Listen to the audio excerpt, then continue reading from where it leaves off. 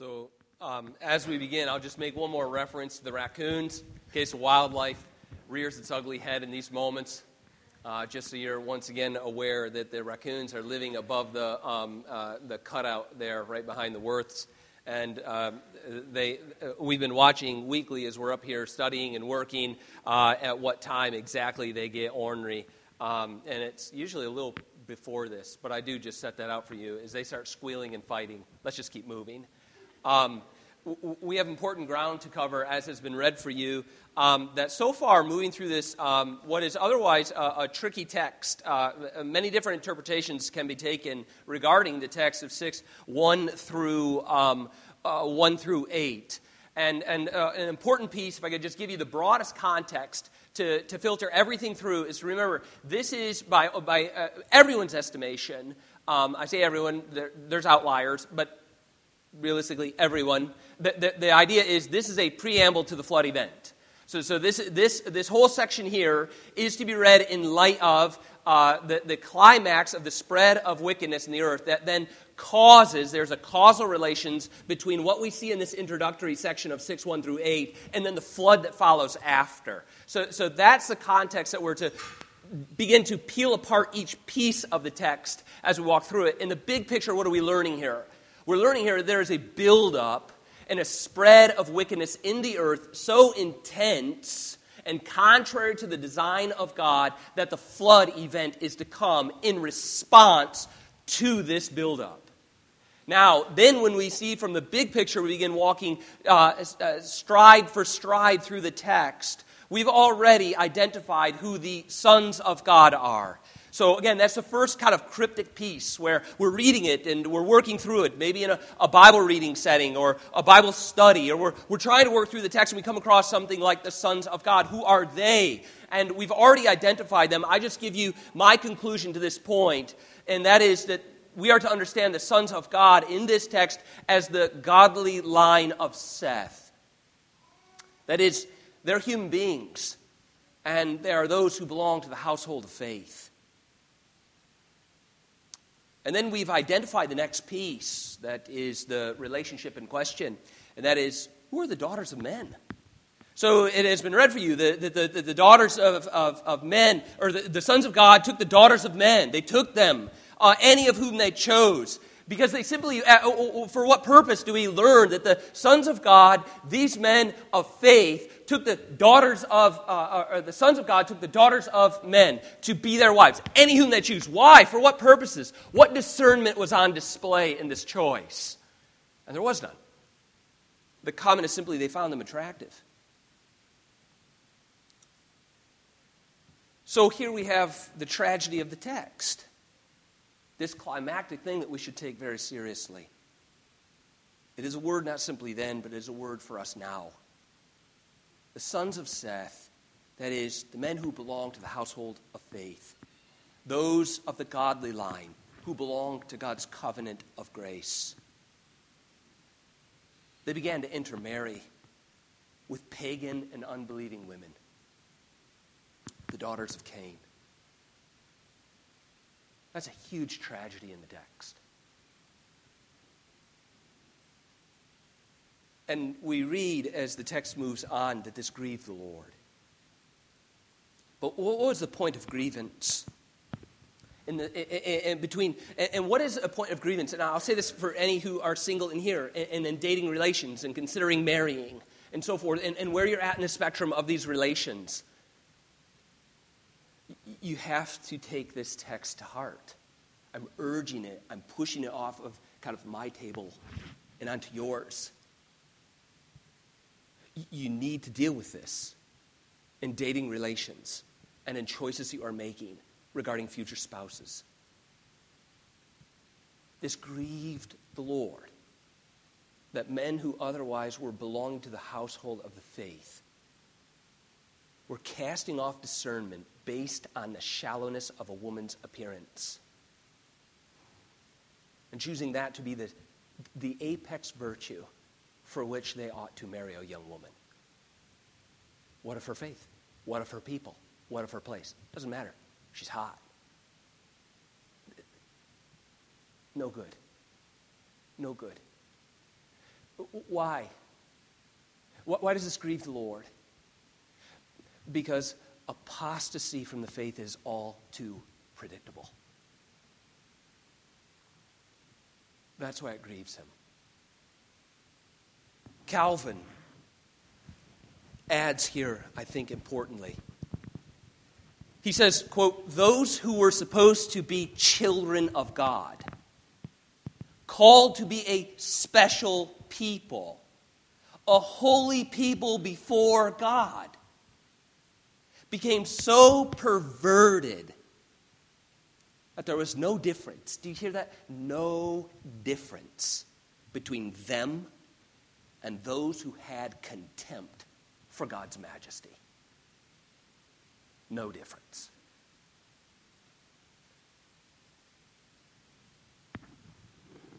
Again, it's not a truth that just remains fixed in time as though we can close the door on it. And it was a moment, punctiliar moment in human history. We closed the door on it because we moved on to bigger and better things, different concerns. No, it's a concern that remains.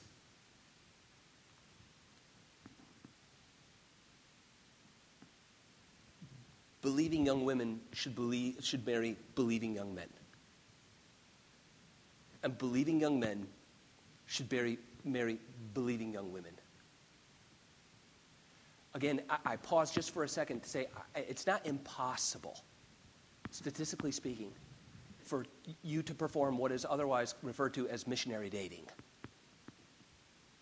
You know, hey, I just got to admit, she is attractive. And I'm very strong in my faith, so I'm going to, bring her to the Lord, i.e. to me, and then to the Lord, hopefully. Our household, me, where I grew up, our family was a product of missionary dating. I'm thankful my mom and dad still married, happily so, many years later. And we grew up in the faith. My dad was a believer, my mom wasn't. So again, I can make that argument that this can happen. But our conscience must be informed and shaped, and our convictions shaped by the word of the Lord, not by a simple experience. Do we take that outlier as a prudential judgment for how we ought then behave and proceed? Answer is no. Not because we're hypocritical, but because we want our conviction shaped and informed by the word of the Lord, not by some sort of justifiable experience. This is important for all of us as we consider our children in the Lord, who they will marry, as we pray for their spouses, as you right now at dating age, as you consider who is it that I ought to be wed to, who is it that is eligible and ineligible. The faith is critical in that understanding and that evaluation.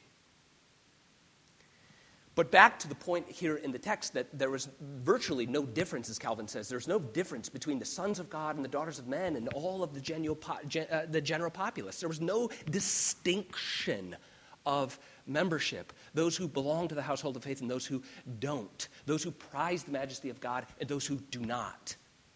And so this lead up and this build up and this spread of ungodliness and compromise through the life of the church brings in judgment. Catastrophically. Notice the response of the Lord to the compromise of the church in verse 3. Then the Lord said, "My spirit shall not abide in man forever." And then he grounds it, and we'll look at that just for a moment. For he is flesh. His days shall be 120 years. Now, again, we have arrived at yet another statement in the text that is open to several interpretations.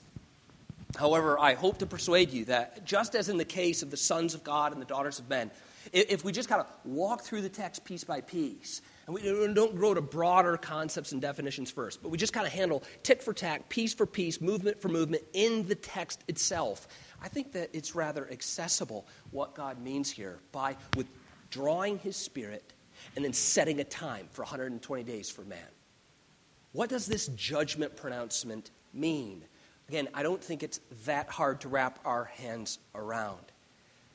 3 steps to do so. The first steps, if we just walk through the text piece by piece, the first step that we need to make then is to understand who is man in this text. What is it? Look at the verse again, verse 3. Then the Lord said. So he's looking at the spread of wickedness abroad among all. There's no distinction between those who prize on the majesty of God and those who do not. There's no distinction. So now we're shut up with all general populace. And then we hit verse 3. Then the Lord said to this generic population, my spirit shall not abide in man, generic, mankind, forever, for he is flesh. Our first step to understanding what this means is simply to understand that man here in the text, God is referring to mankind in general.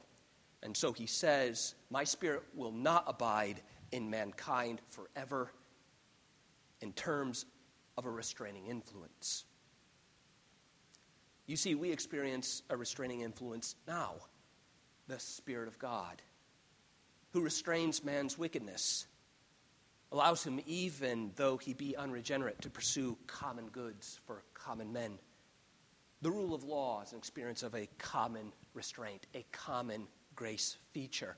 You remember this happened earlier, prior to God's announcement, that this restraining influence will be withdrawn. It will be withheld. He makes this statement because we know the restraining influence was already demonstrated in the Cainites from chapter 4.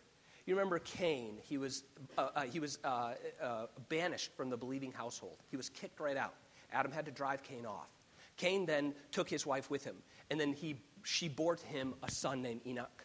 And then you watch as the text develops, God gives some measure of what we call common grace to Cain and his offspring, Enoch and all that came after him. You remember the boastful, big bad Leroy Brown of chapter 4, who was the man Lamech, who stood there he was, boasting over his strength and his power. And if anybody messes with me, I will crush them down sevenfold. This kind of boasting, but then you recognize there's some sort of restraining influence nonetheless. Not everyone is murdering each other.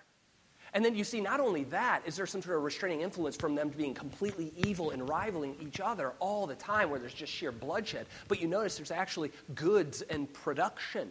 There's herdsmen being established and large-scale cattling. Then you watch there's a development of culture and the arts and music. And all this is coming out of a very wicked city. What's to explain for that? The restraining presence and power of the Spirit of God. Not in a redeeming manner, but in a common manner. It was restraining influence among the people of Cain. What is the consequence, though, that if we consider in this text, this is what God is referring to, this restraining influence, that is my Spirit's restraining influence among mankind. I'm removing it. What are we to expect is to occur because of it?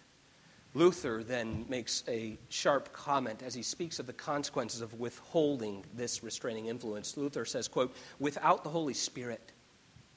And let me add to this comment from Luther, it's true now, just like it was true in this text. So please hear the comment as we conceive of it now in the grace of God. Luther says, without the Holy Spirit and with grace, man can do nothing but sin. Do you see that? Think of that in your own life. And in the common society that we bond together around, our civil society, the rule of law, the fair treatment of neighbor. What do we owe this to? Evolutionary development? That we just figured out it's just better if we work it out? Or is there a restraining influence among us, even if it be just commonly shared in the Spirit of God, in the upholding of all things, for the good of mankind? So Luther says, without the Holy Spirit and with grace, man can do nothing but sin, and so goes on endlessly to sin and to sin. He also becomes an enemy of God. He blasphemes the Holy Spirit, and he completely follows the evil desires of his heart. That is what it means for man to experience life apart from grace, apart from the Holy Spirit, continuously, perpetually doing evil. And how are we sure that this is what God is saying when he's going to withdraw his spirit of influence and his spirit that restrains, and he's going to give man over to this sense of constant evil and wrongdoing? Well, we see it in verse 5. Look in verse 5 in the text. It follows just a little bit later in verse 5. The Lord saw that the wickedness of man was great in the earth. And just as Luther said, without spirit, without grace, this is what we as mankind are. And that every intention of the thoughts of his heart, not some of them, not a few of them, but every one of them, was only evil continuously. That is who each of us are, apart from the Holy Spirit and the grace of God in our lives. Again, it might not be fully manifested so that each one of us can live in society to some profit of one another, and we're not all axe murderers. But that doesn't disprove the text that the thoughts and intentions of the heart are still evil, driven on by self. The concept that greed is good, to take advantage of our neighbor. And there are our friends. They just showed up. I knew they would. This is exactly what we see taking place with the removal of the Spirit of God, is that man's intent is always evil. Second step, how do we understand what it is being referred to here, is that man is going to receive a withdrawal of the Spirit of God, and it's going to last this experience of 120 years. The second step we need to take in the text is understand the words of how it's grounded. Look at verse 3 again. Then the Lord said, "My Spirit shall not abide in man forever." Again, I'm saying this is the restraining influence upon mankind that subdues his wickedness and its expressions. This Spirit will not abide forever here. And he grounds it in a reason. What is occurring? Why this pronouncement of judgment? And the language is this: for he is flesh. There's a connection between the fleshiness of mankind and the removal of the Holy Spirit. Why? What's the connection? Well, flesh signifies that men are bound to rebellion. It speaks of our limitations and our fallibility. This fleshy character about us, this sense of our fleshiness, is not here spoken of simply in our physical attributes, but it is speaking of our rebellious nature. We are flesh. That is what we are. We have seen it again and again in the text of Genesis 1, 2, 3, 4, 5. We are flesh. That's who we are. We are fallible creatures. And this sense of fleshiness about us allows for any kind. Now, and I want to urge myself, and I want to urge you as well, that what this means for each of us individually, and I need to take stock of this in my life, and I'm urging it for you to take stock of it in your own life as well, is what this indicates to me, what it indicates to each of us, that any kind of rebellion and trespass is possible. Any kind.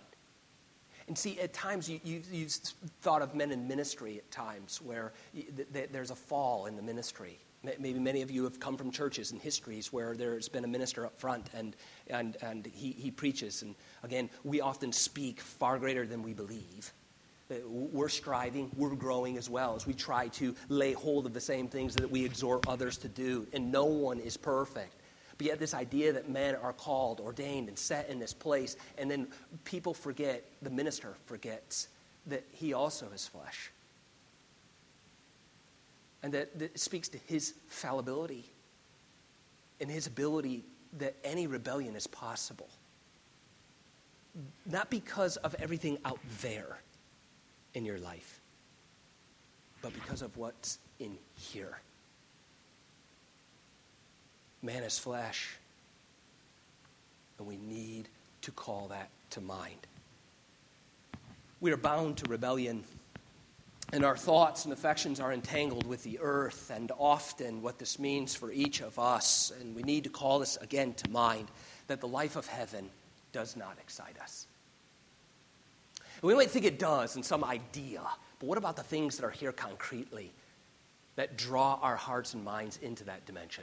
The Word of God that sits on our desk and the sacraments that are provided to us. These bits and pieces of heaven, do they excite us? Then how can we speak of another dimension and it excite us when the things that of that are here to nourish us and they don't get our attention at all? Thus, God responds to this, our fleshiness. He says, for he is flesh.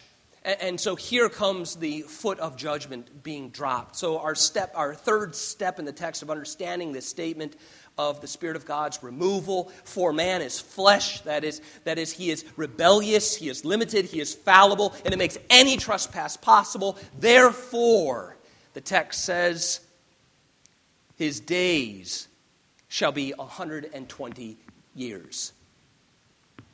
It is my argument to make here in the text that when it says that the 120 years of days will exist for mankind, I would suggest to you that he's making this pronouncement from the standpoint of the pronouncement. There is 120 years left. That is, the flood will erupt upon the earth and cleanse the earth of man and his defilements after a 120-year period of patience. It was St. Augustine who wrote in The City of God, he said, quote, the years cannot be taken as foretelling that thereafter men would not live beyond 120 years. Right? Because maybe we're thinking, what it means is, my spirit shall not abide in man forever. I'm going to withdraw my spirit of influence. For he is flesh, because he's given to rebellion, and every trespass is now possible for him. He is just wanton. So then, for his day shall be 120 years. He can only live this kind of life, this wantonness, for 120 years. So therefore, we look on the Today Show, and we look at the birthdays, and we're like, whoa, that lady is 125. How can that be? Or we're thinking, they're 104, and like, of course they're only going to make it 104 because we know they can't live 120 or longer. We have it in Genesis 6. So how are we handling this idea of 120 years? Augustine's point still stands. Years cannot be taken as foretelling that thereafter men would not live beyond 120 years. Why? Since we find that after the flood, as before the flood, men lived even beyond 500 years. And you'll find that further in the genealogy if you stroll forward in the book of Genesis. I think it's chapter 11. You'll get to Shem and his descendants, and you'll see in there, indeed, many people living well beyond the 120-year mark. So what do we make of this 120 years? But again, I would suggest that it's a 120-year period of patience. The Spirit will be withdrawn.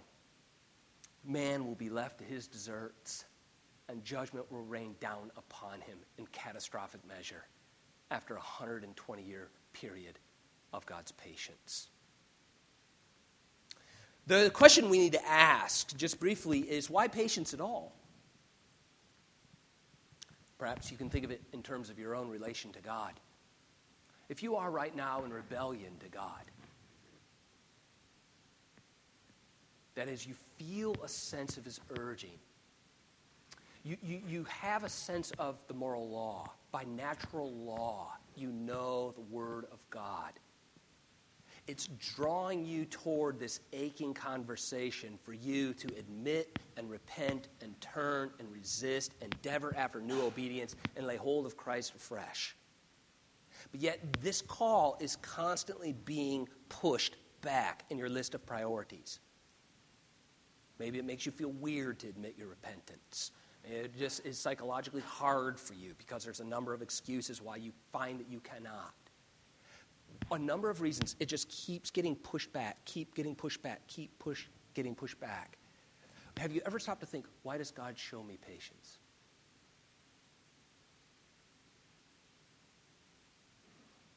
We would ask of the people of the text as we watch them, but what about watching us? Why would God show patience to me, a rebellious child, at all? Why don't I just walk right out and be killed?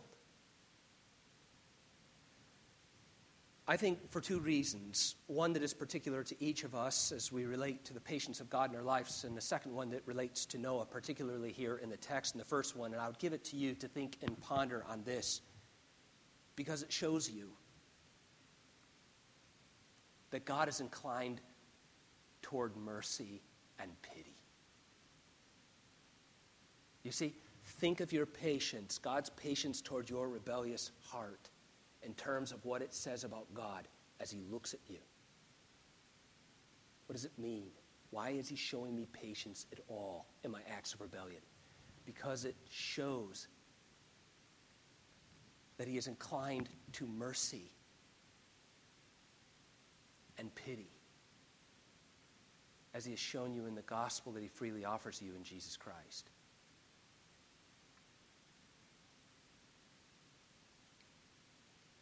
The second piece of why there's patience at all, particular to this text, is this 120-year patience that is going to be experienced upon a rebellious mankind is for Noah and his family. That's the second reason, for two reasons. Because, number one, it shows that God is inclined toward mercy and pity. This is his inclination. This is his countenance. And secondly, it shows patience for Noah and his family because they found favor in the eyes of the Lord. If we were to understand the period of 120 years as patience and not naming your dates, that is, I think Pastor Dan has family that has all lived almost 120 years old on his mom's side. A slight joke, but they're old. And over 100, right? So if we say, well, we're not learning much about them living a really long time in light of their death, in light of Genesis 5, so why is 120 years period? How do we know that it's indeed a period of patience? Okay, so it's not man's date, but is it patience? Because Peter helps us. In 1 Peter 3:20, the apostle says this, quote, God's patience waited in the days of Noah while the ark was being prepared, in which a few, now get this, listen to Peter's comment, in which a few, that is, 8 persons, were brought safely through water. 120-year period of patience, and how many repented? A few. How many laid hold of Christ through faith and the promises offered them regarding the flood? 8. 8 persons.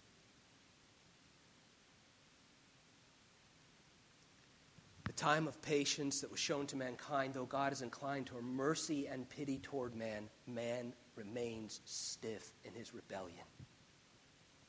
Is this you?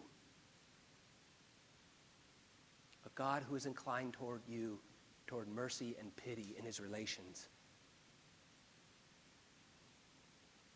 Finally, Moses provides us with a historical context. This is where we'll end our few moments together. Right now, I'm going to start. The plane is high. We're at 30,000 feet. I'm going to start lowering it down, and we're going to land it. But, you know, sometimes, have you ever been on a plane? You think, oh, we're landing, and it takes a long time. You circle back around. Remember, it's not always an opening at the airport. You got to circle back around, come back. Well, no place to land. Hang on. No, we really will start descending. We will. But he provides us with a historical marker here that's important in the text, and this is the final piece of our time. Notice the historical marker in verse 4. He says, the Nephilim were on the earth in those days, and also afterward. Before and afterward of what? Before and after what? The sons of God came into the daughters of man, and they bore children to them. You see, depending on how you read the text and work through the text and walk through the text, you notice the Nephilim here. Or as maybe you've studied or read or heard or so forth, it's translated the giants. And there's a definite article in there. You notice, do you see it? You'd see it in the Hebrew the same. There's a definite article at the beginning of verse 4, so it says the Nephilim. It's not like some Nephilim. Nephilim, it's the Nephilim, and that helps you understand something about it, that this is a distinct group of people. The Nephilim were around. Or it could be translated the giants, as it is translated in the Greek version of the Old Testament. It's translated giants. And what are they appearing here in the text for in the original readers? And unto us is how we receive it. They are serving simply as a historical marker. for the events that mentioned around them in the text. Do you see? The Nephilim, explaining their origins or their identity is not what the text is about. Read it with me now. If you just walk through the text. Then the Lord said, my spirit shall not abide in man forever. Withholding influence, gone. For he is flesh, given over to vice. His day shall be this period of 120 years, and then it's catastrophe time. And just for you to kind of calculate, those who are receiving the text, is for you to calculate the Nephilim, the giants, the ones, this distinctive peoples, the Nephilim, were on the earth in those days. It's a historical marker. Not that we would plummet the depths of their identity in this particular text as though it is a great mystery. Rather, it's a historical marker. They were there in those days, and they were there after those days. Which days? The days when the sons of God came into the daughters of man and bore children with them. You see, if we were to answer the question, who are they then? Who are the Nephilim? There's only one other reference to them in the Old Testament, and that is Numbers 13:33. That's when the Hebrew spies were going out to spy out the land, and they looked over there and they're like, whoa, too tall of people over there. We appeared like grasshoppers to them. This language of, whoa, those are big guys. It's the language of the Nephilim are over there. It appears in Numbers 13:33. So who do we understand them to be? By that reference and this historical reference, that these individuals were there on the earth in those wicked days. We're simply to understand them as a very specific and well-known group of distinctively large stature that were on the earth during the time, not the result of, but during the time that the sons of God were intermarrying with the daughters of men. They're not hybrid offspring from angels and men. Neither are they the offspring from the Sethites and the Canaanites. They're not the resultant offspring of them either. They're historically a marker in the text for you to understand the Nephilim. No other, not a few people, the Nephilim were on the earth in those days.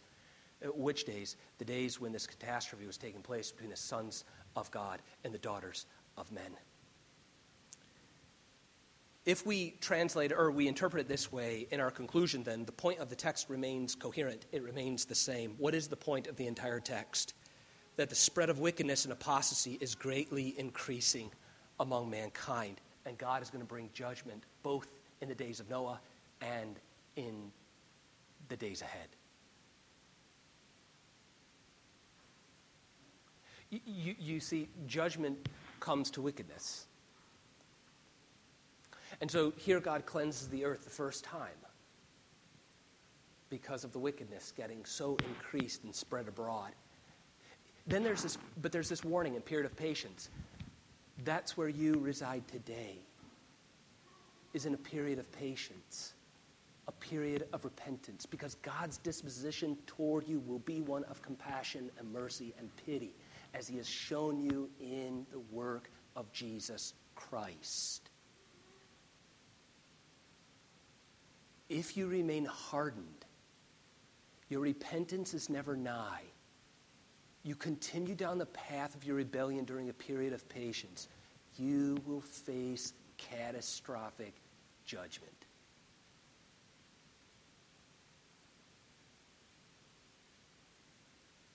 How are you responding to God's patience in your life? Is it one that's nourishing and renewing? Or are you antagonistic with it? Let us pray. Father, we thank you for this text, a picture of your mercy and compassion, and yet your justice. This must meet unrighteousness and rebellion. I pray that you would help us to see our sin, proclivities towards ungodliness, by constitution, by family history, by personality, by influence of the flesh, that we'd remember that each of us is but flesh. Anything is possible in sin or rebellion. Let us flee to Christ and so be nourished and so be saved. Let us be a repentant people that turn our faith to Christ as its sole object of salvation. Thank you for his provision. Let us lay hold of him through faith as indeed, God, by your grace, through your Spirit, you lay hold of us. Let us take serious in account of those who are dating at age of dating or considering dating and are considering spouses. Let them take heed to the word of the Lord regarding apostasy. In Christ Jesus' name I pray. Amen.